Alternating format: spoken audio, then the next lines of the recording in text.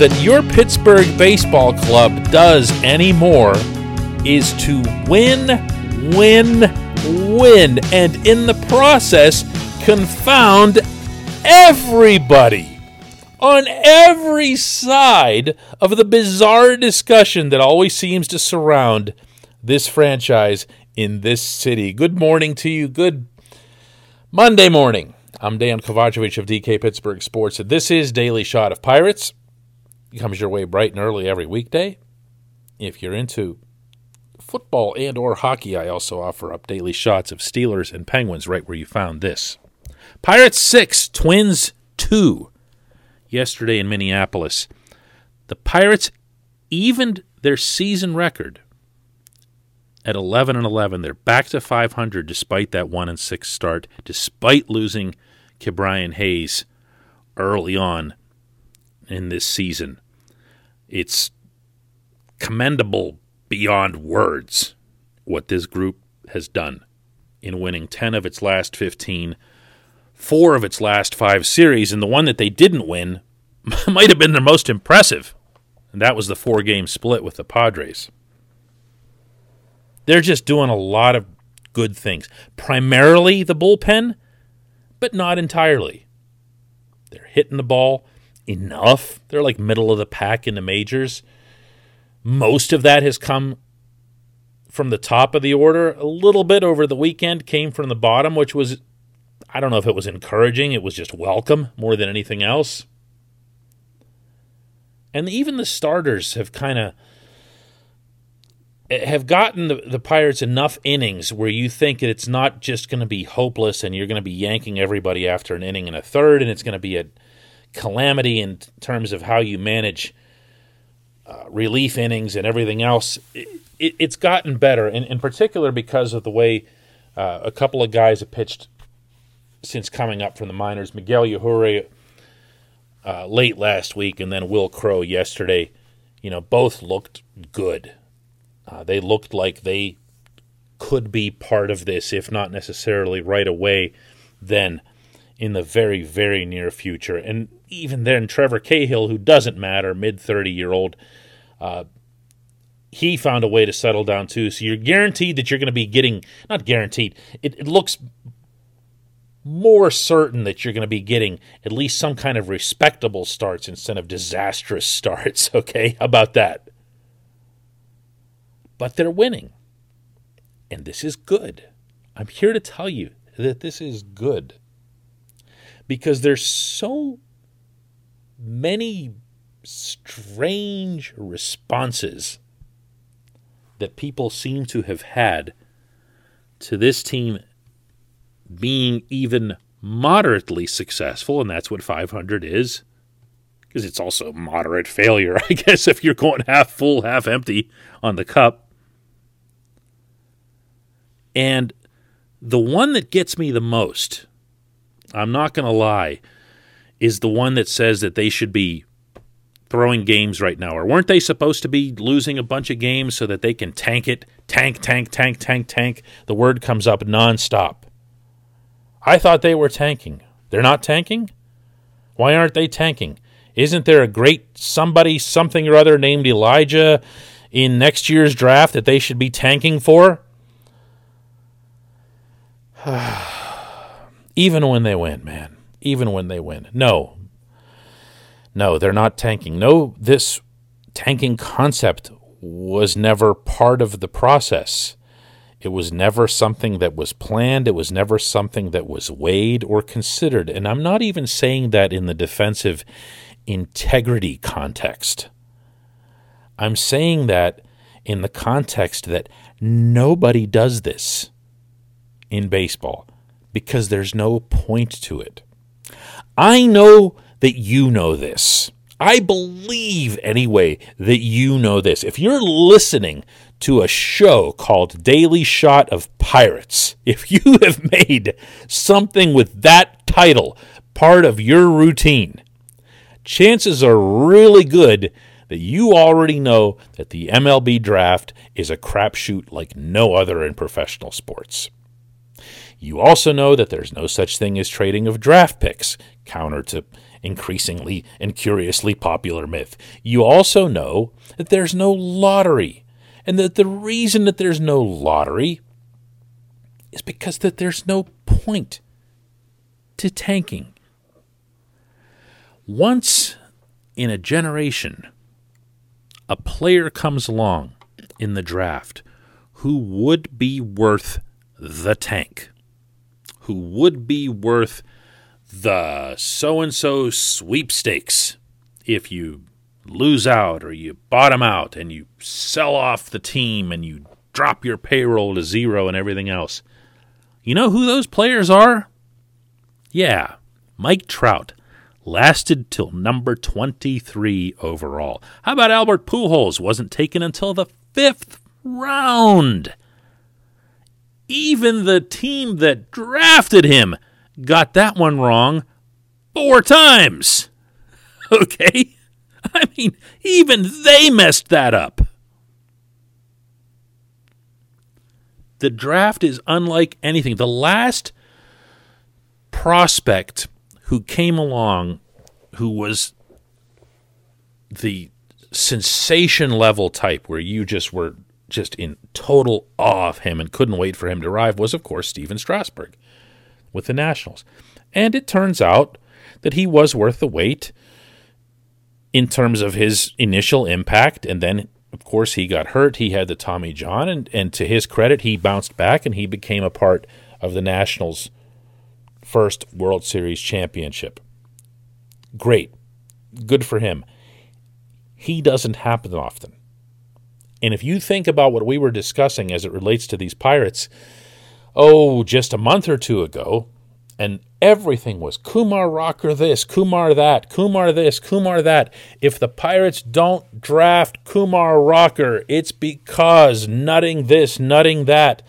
There should be an investigation. Okay, and now all of the discussion in the baseball community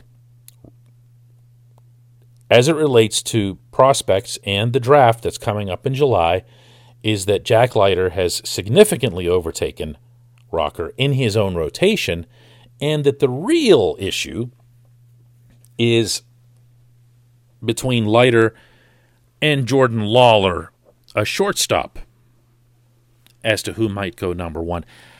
That could change by next week because that's baseball. Baseball does not have a Heisman Trophy winner, does not have players developing into their early 20s the way you see in football. It's not even anywhere near as certain as the hockey draft when everyone's getting taken at age 18 from all over the world. You at least get to see those guys compete in a ton of games in international competition. In baseball, you're watching high school players face other high schools, and you're trying to judge their major league potential 4 or 5 years away. It's a nearly impossible science, and the people who do it for a living will tell you that. Never mind people like me saying it.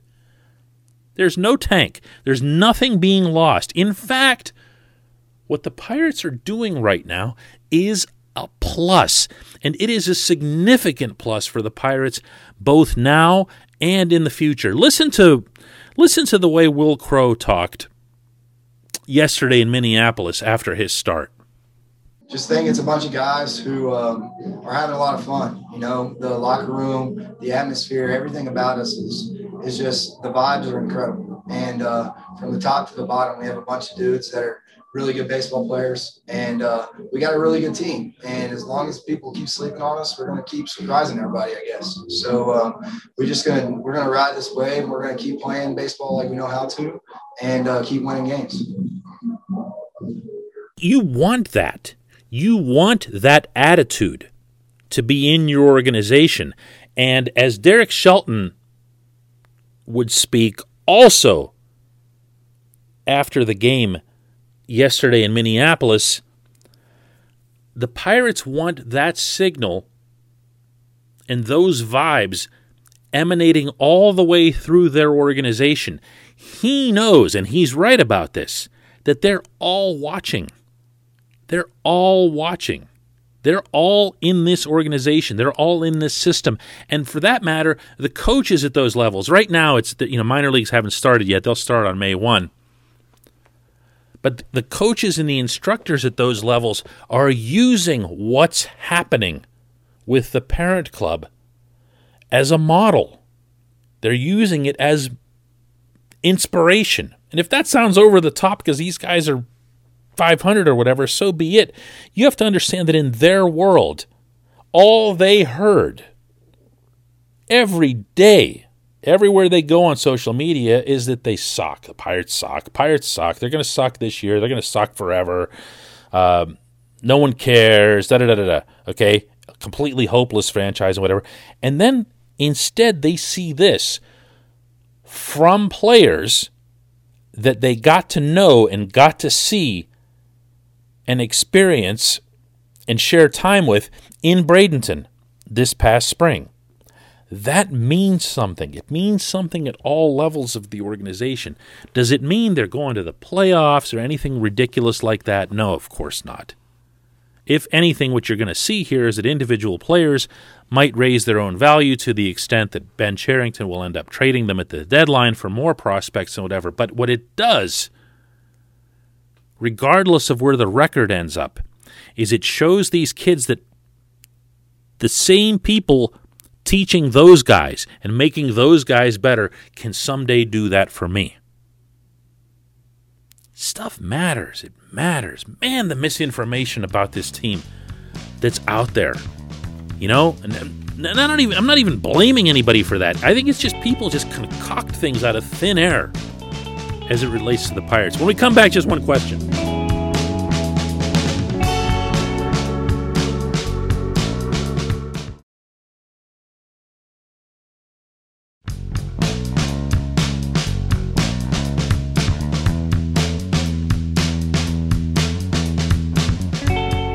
Welcome back. It's time for Just One Question, and that's always brought to you on this program by the good people at North Shore Tavern, directly across Federal Street from PNC Park on the Willie Stargell statue side.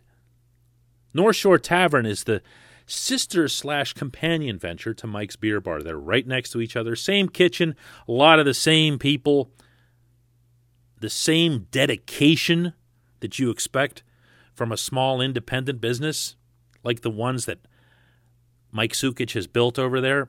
North Shore Tavern is being known already around our community as the home of Steak on a Stone, a meal that has to be experienced as well as eaten. And it's also, as long as we're talking about the Buccos being a thing in the early going here, the only dedicated Pirates sports bar on the planet. They don't do the thing where they take down pennants and put them back up and say, tonight we're a Steelers bar, or tonight we're this or that. They're a Pirates bar. Nothing but 365 days a year.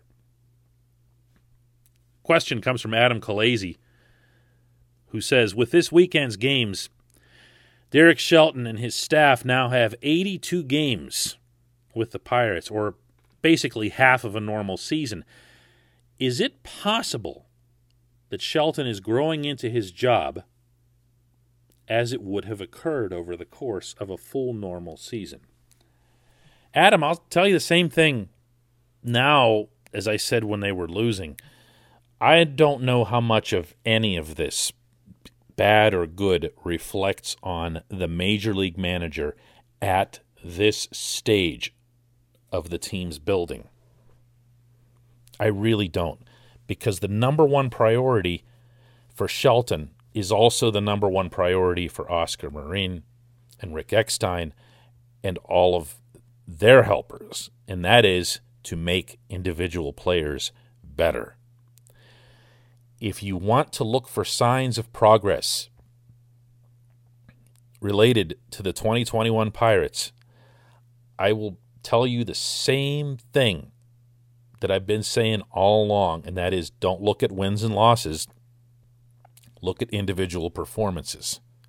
The wins and losses are going to be a byproduct. If the individual performances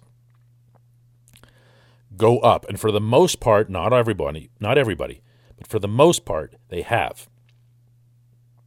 you're going to see good team outcomes. Duh.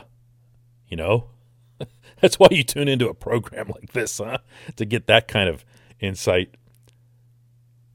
But it's true. It's true. And if you look at the individual guys, Adam Frazier has hit significantly better than last season. Brian Reynolds has hit significantly better than last season. These guys are closer to what's been expected of them through their careers. Colin Moran he's cooled off a little bit, but he's still doing well. Kevin Newman's been a disappointment, if you're looking for a contrast. The pitchers also, kind of a mixed bag in this regard. In some cases, the same story for the same player. Like Mitch Keller started off really badly, and now he's had a couple of encouraging starts. These are the things that matter the most toward building a contending team, which is not going to happen in 2021. When I think of what the major league manager can bring when things are closer to where they need to be, when you have the talent at hand, where you have real expectations, I think about strategy aspects, managing the bullpen, fundamentals. I think about the clubhouse, managing your leadership, things like that. Some of that does come into play now, of course. He does have to manage his bullpen. I think he's actually done a really good job of it, but I also think part of the reason he's done a really good job of it is that everybody he brings in gets a bunch of outs. You know what I mean? I like some of the decisions that he's made, and I've talked about this, and I've written about it already this season, when it comes to just prioritizing younger guys, when it comes to prioritizing development. I like the fact that he's left Luis Oviedo out there on the mound in tougher situations, the Rule 5 kid, 21 years old, because that is important. That is important. I like the fact that either he or Ben Cherington or both had a stunningly short fuse when it came to Anthony Alford and Dustin Fowler, neither of whom were allotted even a month to show the organization what they had before they were shipped out. I like that. I don't know which of the two, were the one that, really started or ignited the move to get them out of here, but I'm all in favor of it regardless. It's a hard question to answer, Adam. Manager, as they always say themselves, they get too much blame when they lose, they get too much credit when they win. I'm going to stay with that one as it relates to Shelton. Shelton's going to be here for a while. If the players are getting better under him in these early years of this building, then you'll have a pretty good idea that he's going to be around when the better talent does arrive in Pittsburgh. Thanks for the question, Adam. That's good stuff. Thanks to everybody for listening. We'll do another Daily Shot of Pirates tomorrow.